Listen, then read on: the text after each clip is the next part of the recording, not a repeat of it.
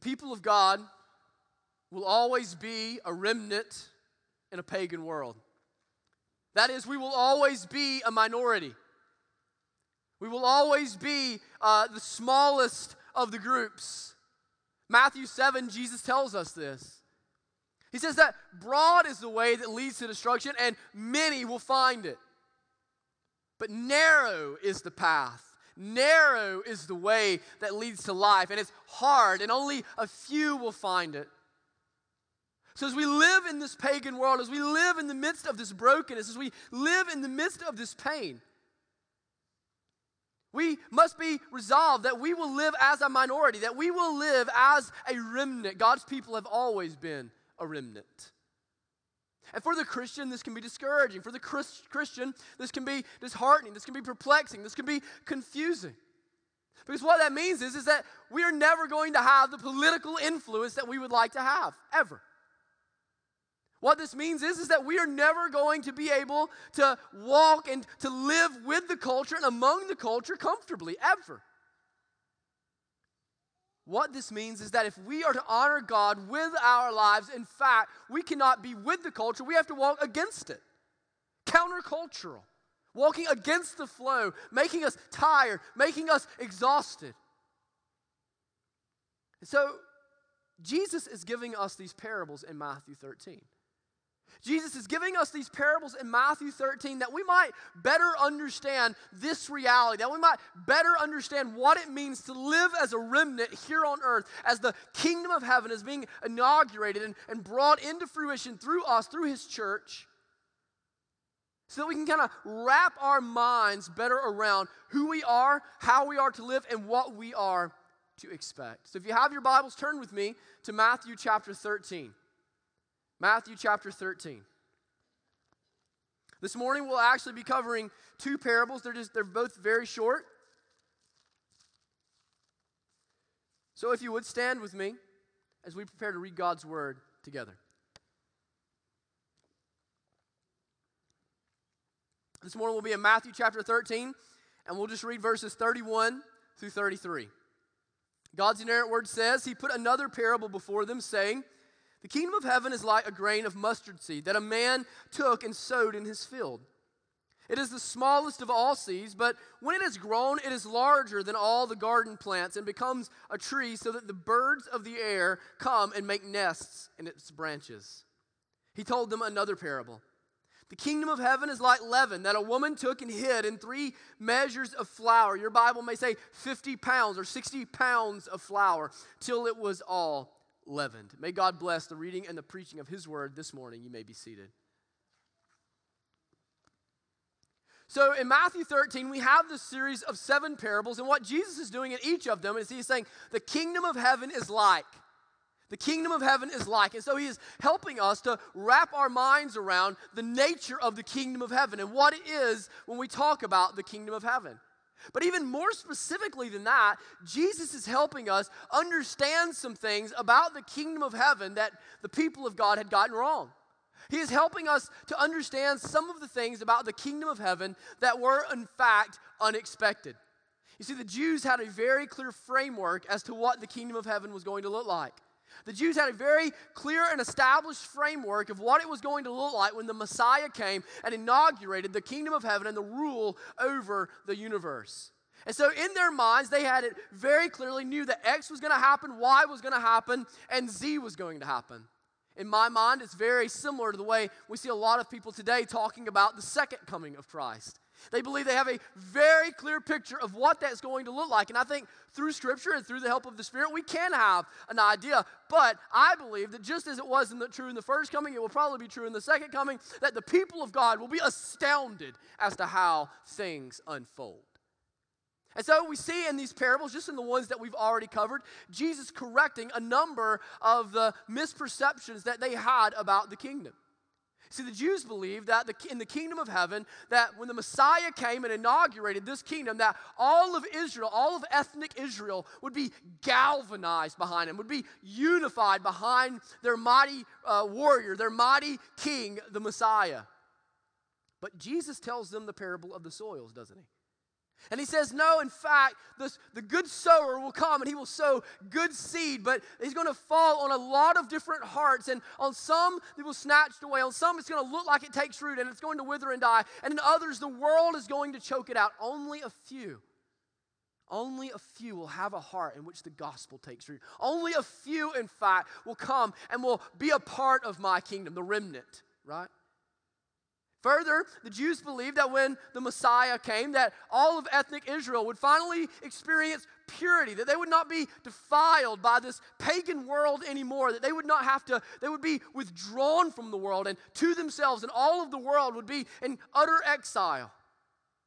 But then Jesus tells us the parable of the weeds, doesn't he? He says, no, the kingdom of heaven is not like that. In fact, in the kingdom of heaven, as it's unfolding here on this earth, it's like a field in which the weeds and the wheat are growing up together and the roots are intertwined and overlapped, and so will my disciples be in the world until the judgment day, until the day in which I come and snatch them from the world and separate them out. When we come to the two parables this morning, I believe that this misperception would have been the most shocking to all of the Jews.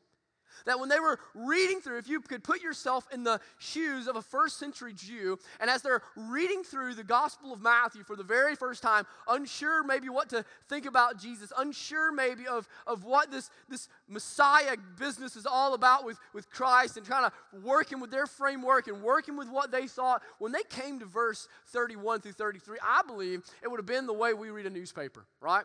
Now, I got this tradition now. Some of you keep up with me on Twitter and you know this. I got this tradition now. On Friday mornings, I go and I drop Gracie Kate off at school, and I'm off on Friday most of the time, and so I will go to Jack's and I'll eat a biscuit, all right?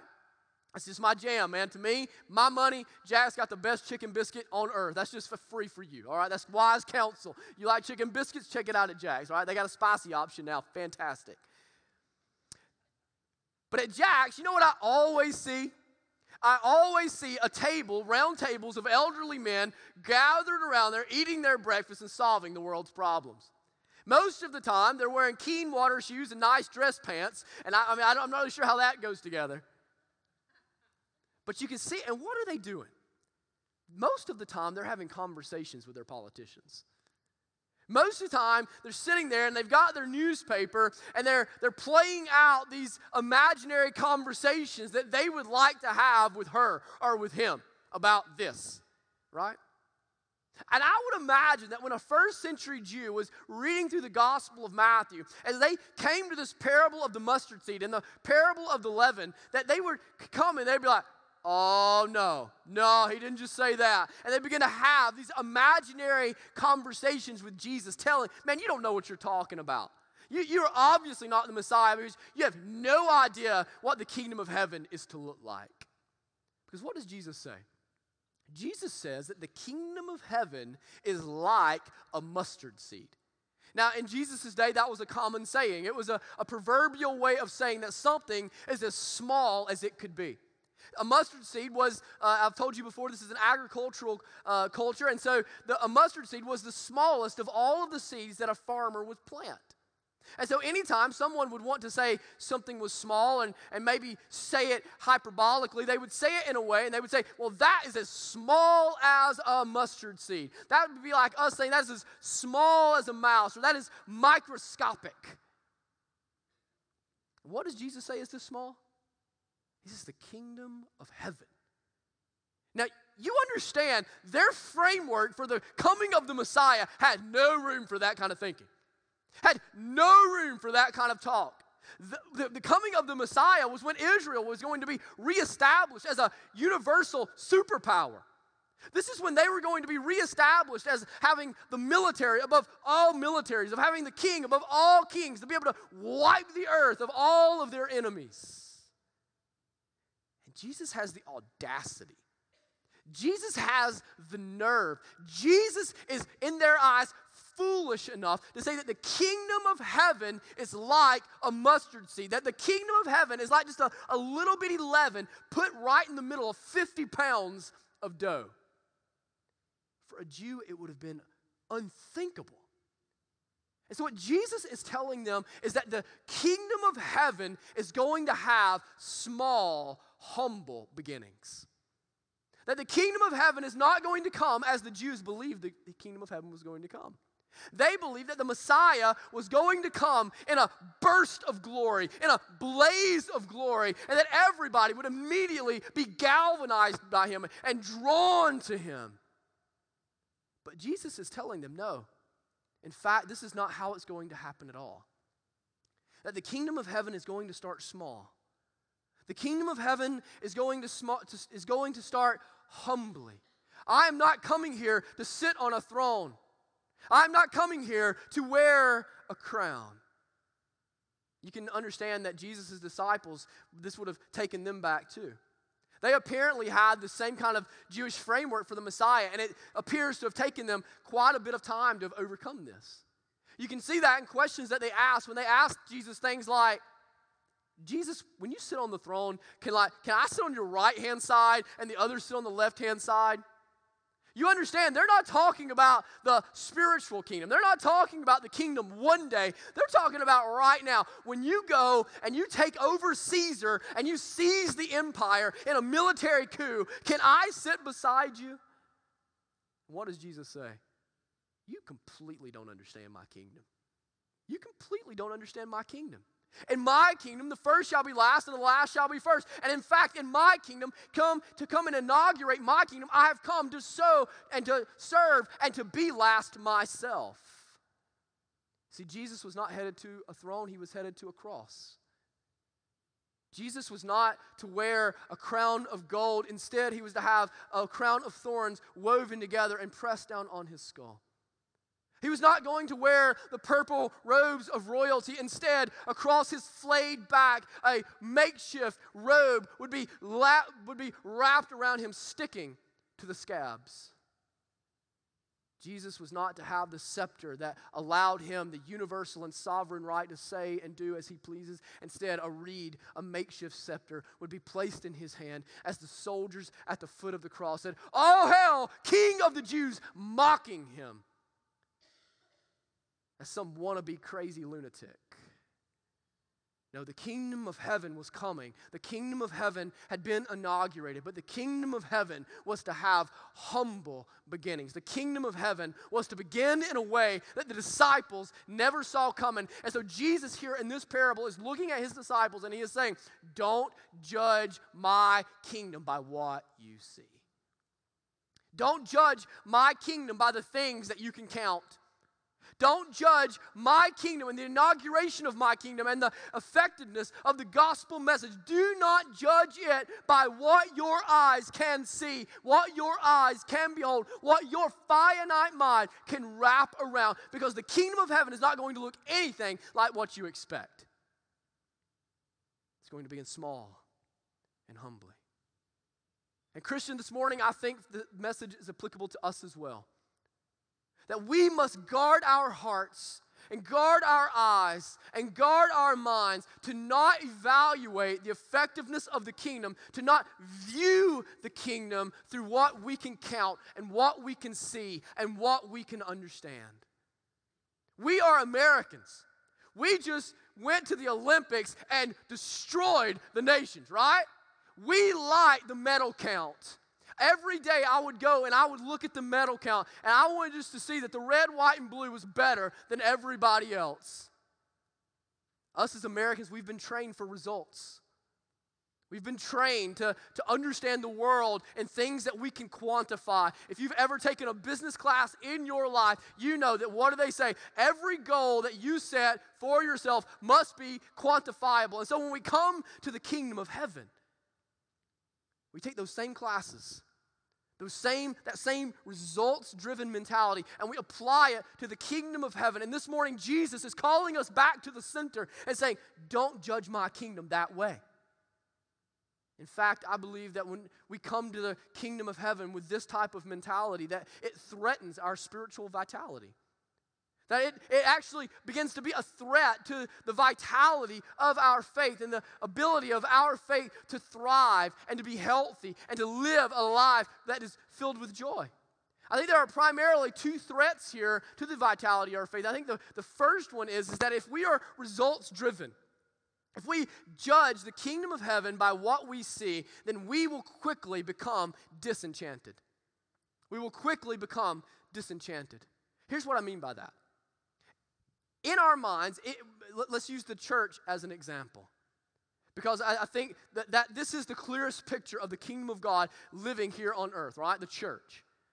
If in our minds we have an understanding that the church is only being blessed because God is growing the church, we can become quickly disenchanted with our church.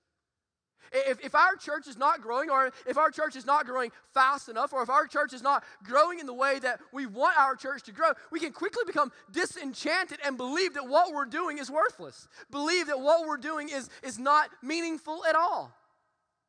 If we go out and we share our faith, maybe the Spirit has moved in your heart, and so you work, and man, you know, I've got to go and I've got to spread the gospel. I've got to go and I've got to engage people in spiritual conversations. And so you're kind of shy and you're nervous, and so you kind of finally take the plunge, right? And you finally bring up something about the things of God as the opportunity arises, maybe at the place you work, or maybe it's with your lost husband, and it doesn't work.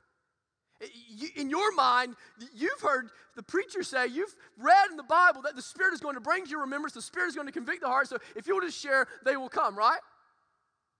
But you share and they reject you. You share and maybe they just nervously move on to the next subject as quickly as they can. And if you're in your mind, if you're results driven, if in your mind you are all about what you can count and what you can see, then what you've just had is a failure. What you've just had is a complete unsuccess. And so you become disenchanted and you stop sharing. Maybe in your relationships, you're trying to bring your relationship back to center. And maybe it's one pulling the other. Maybe it's in your marriage. Maybe it's with your kids. Whatever it is, you got this relationship and you're trying to bring it back to the cross. And you're doing everything in your power to live a faithful Christian life with him or with her or with the kids.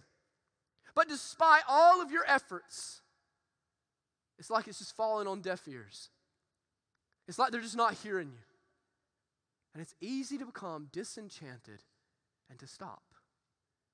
But brothers and sisters, what Jesus is teaching us is the same thing that he was teaching to Isaiah. He came to Isaiah and he called him to ministry. Isaiah says, "Here I am, send me." And you know what God tells him next? He says, "Okay, you're going to go and you're going to preach, but I'm going to close their ears. You're going to go and you're going to preach, but I'm going to harden their hearts. You're going to go and you're going to preach, but I'm going to blind their eyes. You're going to go and they're not going to listen. The results are not going to be as you wish." You see, sometimes in our walk with God, the only benefit, the only effect of our faithfulness is the pleasure and honor of God himself. That very often in our service to the Lord, and in our faithfulness to the Bible, and in our commitment to God, and in our resolve to God, we will go, and very often we will not see quantifiable results the way that we want to see them. And the only thing that we can rest in is that we were faithful and that it brought pleasure and honor to God. And brothers and sisters, for the Christian, that is enough. That is enough. So don't become disenchanted, my friends. Don't become disenchanted in your going. Don't become disenchanted in your sharing. Don't become disenchanted with your faithfulness, because the kingdom of God is bigger than what you can see. The kingdom of God is bigger than what you can count. The results are eternal, not temporal. You know, this even applies to giving.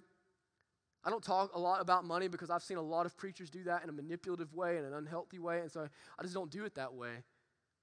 But you know what people tell us now is the way that you have to teach people to give? You know how you're supposed to increase the giving in your church? But by showing them the thing that their money is going to. That, in other words, that if you can show them the new sanctuary that they're going to get, then they will give. If you can hold up the picture of the people and know that my money is going there, then you can get people to give. And you know what the problem with that is? That requires no faith. There's no faith in that. There's no faith in you knowing exactly. That is not the heart of the people of God. Why do the people of God give? The people of God give because we know that God can take our little bit and use it in ways that we can never fathom.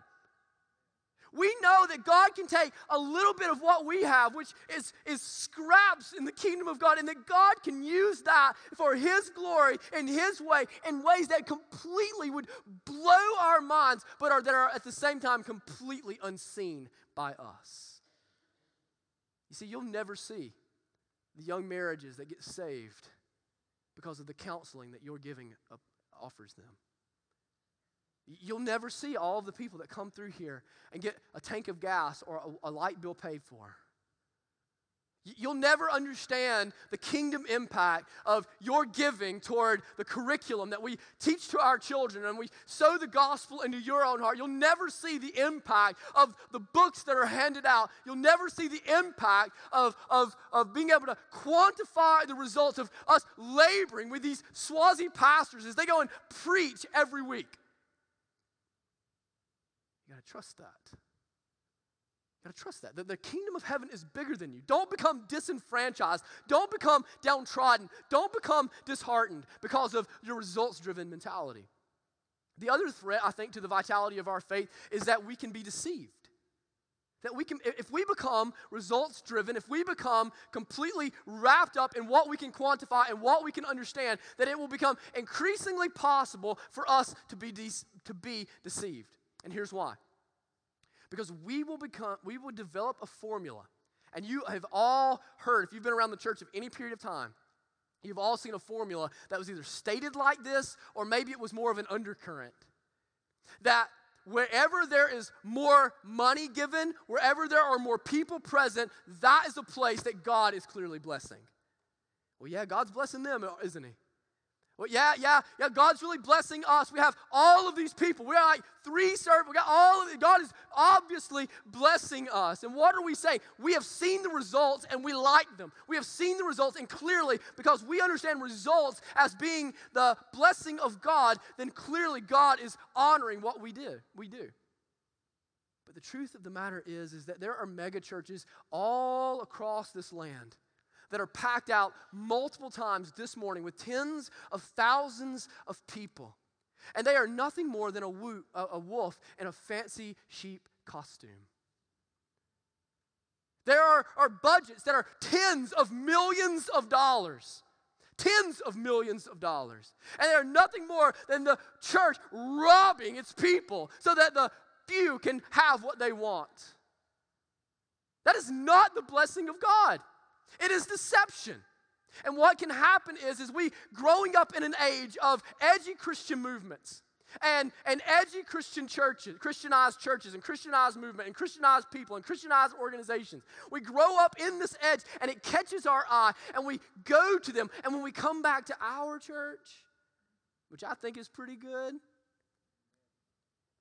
it makes it feel strangely ordinary because the lights aren't as good.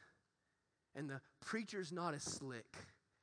And the music's not as the quality. The sound system's not nearly as cool. The lights aren't really there. All of the buzz isn't happening. All we've got is the Word of God every week. All we've got is this preacher who's living among us and doing us and wrestling with the struggles of the flock. But all of that, when we go and we get bought into the brands and we get bought into the logos and we get bought into the graphics, all of this, we come back and we have a tendency just to feel like this is just ordinary.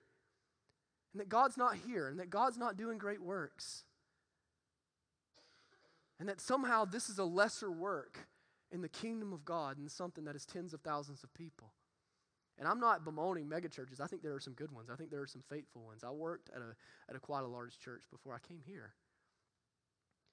But what has happened is I believe that one of the most potent weapons in the arsenal of Satan are modernized churches selling the sanitized gospel with cool lights and clever marketing. And he is calling people to deceiving people because they see it and the results are impressive. They see it and the results draw them in because what do they want? They want what they can see. Brothers and sisters, do not judge the kingdom of God by what you see. Do not judge the kingdom of God by what you can count. Do not judge the kingdom of God by what your little mind can understand. The kingdom of God is greater than all of that.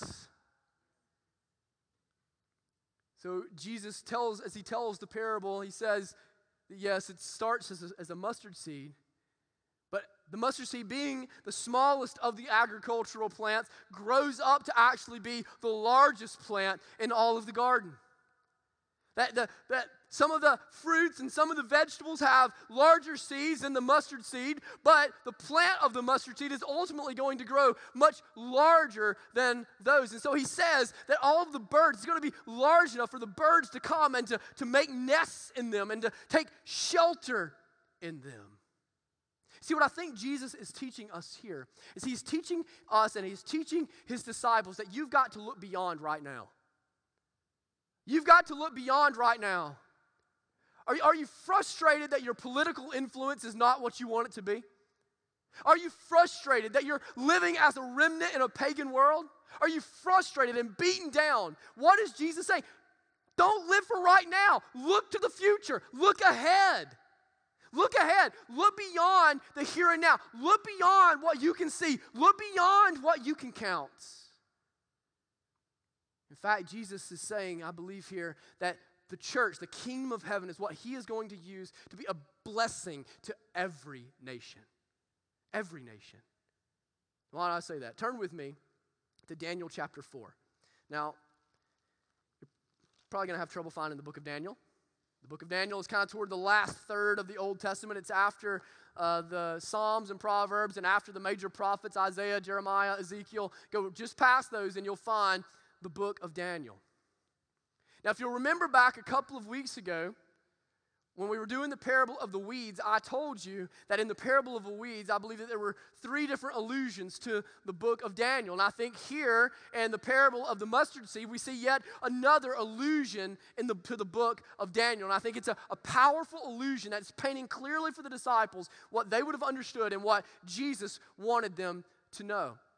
I told you, remember that the book of Daniel is what we call an eschatological book. That is, it is a book that is pointing us to the second coming of Christ, pointing us toward the end times, pointing us toward Revelation. And in fact, when you read the book of Revelation, you'll find a lot of language very similar to that from the book of Daniel. But in Daniel chapter 4, Nebuchadnezzar is the greatest ruler in all of the world, perhaps the most powerful ruler the world has ever known or the world has ever seen. Nebuchadnezzar and Babylon have conquered literally all of the known world. He is the ruler of everything that is known by anybody to exist. Now, luckily, we know the Indians were over here in North America just chilling, just living a good life. But Babylon had conquered everything else that was known about. And in Daniel chapter 4, God speaks into Nebuchadnezzar's life with a dream, a startling dream of what is to come and what is to happen. And we're not going to read all of the dream and all of the interpretation, but we're going to read a section of it that I think applies to our text today. So if you'll look down with me to verse 8 of Daniel chapter 4, verse 8. God's word says, "At last Daniel came in before me. He was named Belshazzar, after the name of my God, and in whom is the spirit of the holy gods. And I told him the dream, saying, O Belshazzar, chief of the magicians, because I know that the spirit of the holy gods is in you, and that no mystery is too difficult for you. Tell me the visions of my dream that I saw in their interpretation. The visions of my head as I lay in bed were these: I saw, and behold, a tree in the midst of the earth, and its height was great." How did Jesus describe what the result of the mustard seed would be? He said it was going to be a tree, a tall tree, right? All right, let's keep going. Verse 11, "The tree grew and became strong, and its top reached to heaven, and it was visible to the end of the whole earth.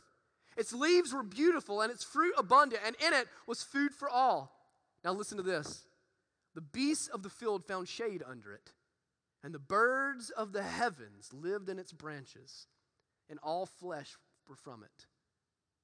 What did Jesus say was going to happen? He says the mustard seed is going to be planted. The tree is going to grow taller than the rest of the trees. And what is going to live in the tree? The birds. The birds are going to nest in the trees. Now, what does that mean? What does that mean? Let's read over to verse 19. This is Daniel interpreting the dream. Then Daniel, whose name was Belteshazzar, was dismayed for a while, and his thoughts alarmed him. The king answered him and said, Belteshazzar, let not the dream or the interpretation alarm you. Belteshazzar answered and said, My lord, may the dream be for those who hate you and its interpretation for your enemies. The tree you saw, which grew and became strong, so that its top reached to heaven, and it was visible to the end of the whole earth, whose leaves were beautiful, and its fruit abundant, and it which was food for all, under which beasts of the field found shade, and whose branches the birds of the heaven. It is you, O king, who have grown and become strong. Your greatness has grown to reaches to the heaven, and your dominion to the ends of the earth. And because the king saw a watcher, a holy one, coming down from heaven and saying, Chop down the tree and destroy it, but leave the stump of its roots in the earth, bound with a band of iron and bronze and the tender grass of the field, and let him be wet with the dew of heaven, and let his portion be with the beasts of the field, till 7 periods of time pass over again. This is the interpretation, O king. It is a decree of the Most High, which has come upon my lord the king, that you shall be driven from among men, and your dwelling shall be with the beasts of the field. Let's just stop right there. What does he say? What are the birds? What is the point? What is the picture? You understand, Nebuchadnezzar ruling over all of the earth was a unique king. And he was unique not because he was a good man, he was a pagan man. That's what the dream is ultimately about, that he was a wicked pagan man. And lots of people under his rule, died lots of senseless deaths. But under the rule of Babylon, the whole earth prospered. Every kingdom, all of those that he conquered, all of those that lived in his empire, all of them experienced a level of prosperity that many of them had never known before, and many of them have never known since. In other words, under the rule of Nebuchadnezzar, life was good. All of them, he was the tree in which all of the nations could come underneath him and take shelter. Here's what Jesus is saying in the parable. I am the greater Babylon. I am the greater Babylon. The kingdom of heaven is the greater Babylon. And under my tree, in this tree, all of the nations will come and take shelter. All of the nations will come and take refuge. The birds of the nation will come into this tree, and the birds will find safe haven. He is pointing to us the picture of Genesis 12, the fulfillment of Abraham. God had told Abraham that he was going to make him a nation more numerous than the stars of the sky, and that he was going to use him to be a blessing to every nation. And in the kingdom of heaven, in Christ Jesus, all of that is going to come to fruition. But at the same time, he is calling his disciples to the mission. He is showing them that this is bigger than what they can see, that the mission is bigger than Israel. The mission is bigger than Capernaum. It's bigger than Jerusalem. It's the nations, that all of the nations are to be brought into the kingdom of God, and that God is going to use them, that Christ Jesus is going to use them to be a blessing to all nations, to bring them into the tree, to bring them into the refuge that is the gospel. And you can imagine how overwhelming this would have been. Imagine being Jesus' disciples, and Jesus is saying, look, you're not just going to go. You're going to go to the ends of the earth. My kingdom is to the ends of the earth. My kingdom is to be a blessing to all nations. And so you are going, and you're going to do all of that. By the day of Pentecost, there was like 120 of them. 120. And their job was to go and to be a blessing to the ends of the earth. What is Jesus saying? He's saying like a little piece of leaven put in the middle of 50 pounds of dough, that a little bit of the kingdom goes a long way in the world. A little bit of the kingdom goes a long, long way in the world. Church, it is our job. It is our responsibility before God to be a blessing to the nations. It is our job as the remnant of the people of God to call people to the tree in which they can find shelter. Maybe you have thought before, why can't we just focus on here? Why can't we just focus on Alabama? Are there a lot of lost people here? There are millions of lost people here. Why can't we just focus on Calhoun County? Are there thousands of lost? There are tens of thousands of lost people here.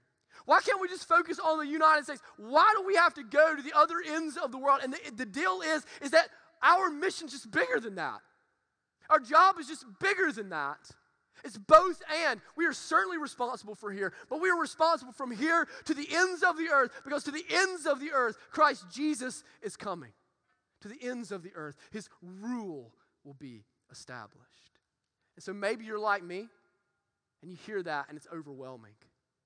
You hear that, and you think, okay, well, why don't I just go into the middle of a continent that doesn't understand a word that I say and doesn't care anything about me or my lifestyle or my story at all? Why don't I just go in the middle of that and just try to bring about some change? I'm sure I'm going to have a huge impact. This is where Jesus is telling you. A little bit of the kingdom goes a long way. A little bit of the kingdom goes a long way. In a week and a half, I'm preparing to go 17 hours to Africa. I'm leaving behind my precious wife, 8-month-old baby, and 4-year-old little girl. I'm going to miss 2 weeks of their life, and they're growing so fast, that feels like a lot. I'm going to burden my wife with having to care for those kids completely by herself. And can I tell you, the only thing that's getting me on an airplane to fly 17 hours to a place that I'm not familiar with, to a language that they don't understand, that I don't understand, to share a gospel that is hard and difficult to share to begin with, the only reason I'm doing that is because I am convinced that a little bit of the kingdom can go a long way in the world. I'm convinced that you can have a little lump of leaven right in the middle of tens of millions of people, and that generations can be changed by that. I'm convinced, and I'm calling other men to come with me, because I am convinced that though we may leave behind our little children, that dozens of children may get saved for generations that follow because of the gospel message that is sown into their hearts. I'm convinced that God can take a little church in White Plains and take it to the other side of the world and take that little bit of leaven and use it to change entire villages. I'm convinced that God can use a little bit of the kingdom from us, this remnant here in Iron City, Alabama, to go over there and to rescue orphans and to feed hungry people and to share the gospel among pagan religions and change it for generations to come. I'm convinced of that. Why is it that we send teenagers over there to spend months of their time in a third world country like Zimbabwe? Because we are resolved before God and convinced by the word of God that a little bit of leaven can go a long, long way in the kingdom of God. That God uses us in ways that are unquantifiable, ways that are beyond our wildest dreams and imaginations. That he can do something in us and he can do something through us that we don't even know happened. I think about my brothers, Phil and Brent, in Farmington, Utah. You know, right now we're working with them to plant a church in Farmington, Utah. There's 45,000 people that live there. According to the census, half of 1% of them are evangelical Christian. That means that out of 45,000 people, there's right at 200 Christians among them. How are they not in despair, brothers and sisters? Why do we even attempt such a work? We attempt such a work because a little bit of leaven goes a long way. A little bit of the kingdom of God can go a long way in the world. I know some of you are in a place and you think, man, I've just never felt like I need to go to missions. I've never felt anything in my heart like I need to leave home and go to somewhere else to tell people about Jesus. I've never felt in my heart like I need to go to another country. Can I just tell you, brothers and sisters, you're never going to feel like it. I still don't feel like it. You're never going to feel like getting on an airplane and going 17 hours into the middle of a strange place with people that you don't know, where you feel like you see dangers everywhere, so that you can share with them a gospel that you're not even sure that they're going to understand. You're never going to feel like that. But yet, the kingdom of God has called us to a greater work. The kingdom of God has called us to the work of the nations. And so we take that little bit that we have. We take that little bit of leaven that we are. We take that little bit of resources that God has blessed us with. We take the little bit of time that God has given us on this earth, and we take it to the nations. We take it to the ends of this community and to the ends of the earth, because we are convinced by God that he can take a little bit of what we have and use it to change the generations. So Jesus is calling his disciples. Don't just be deceived by what you see. Don't judge by what you see. Don't stop because the results don't seem great enough. Don't quit your work because the results aren't there.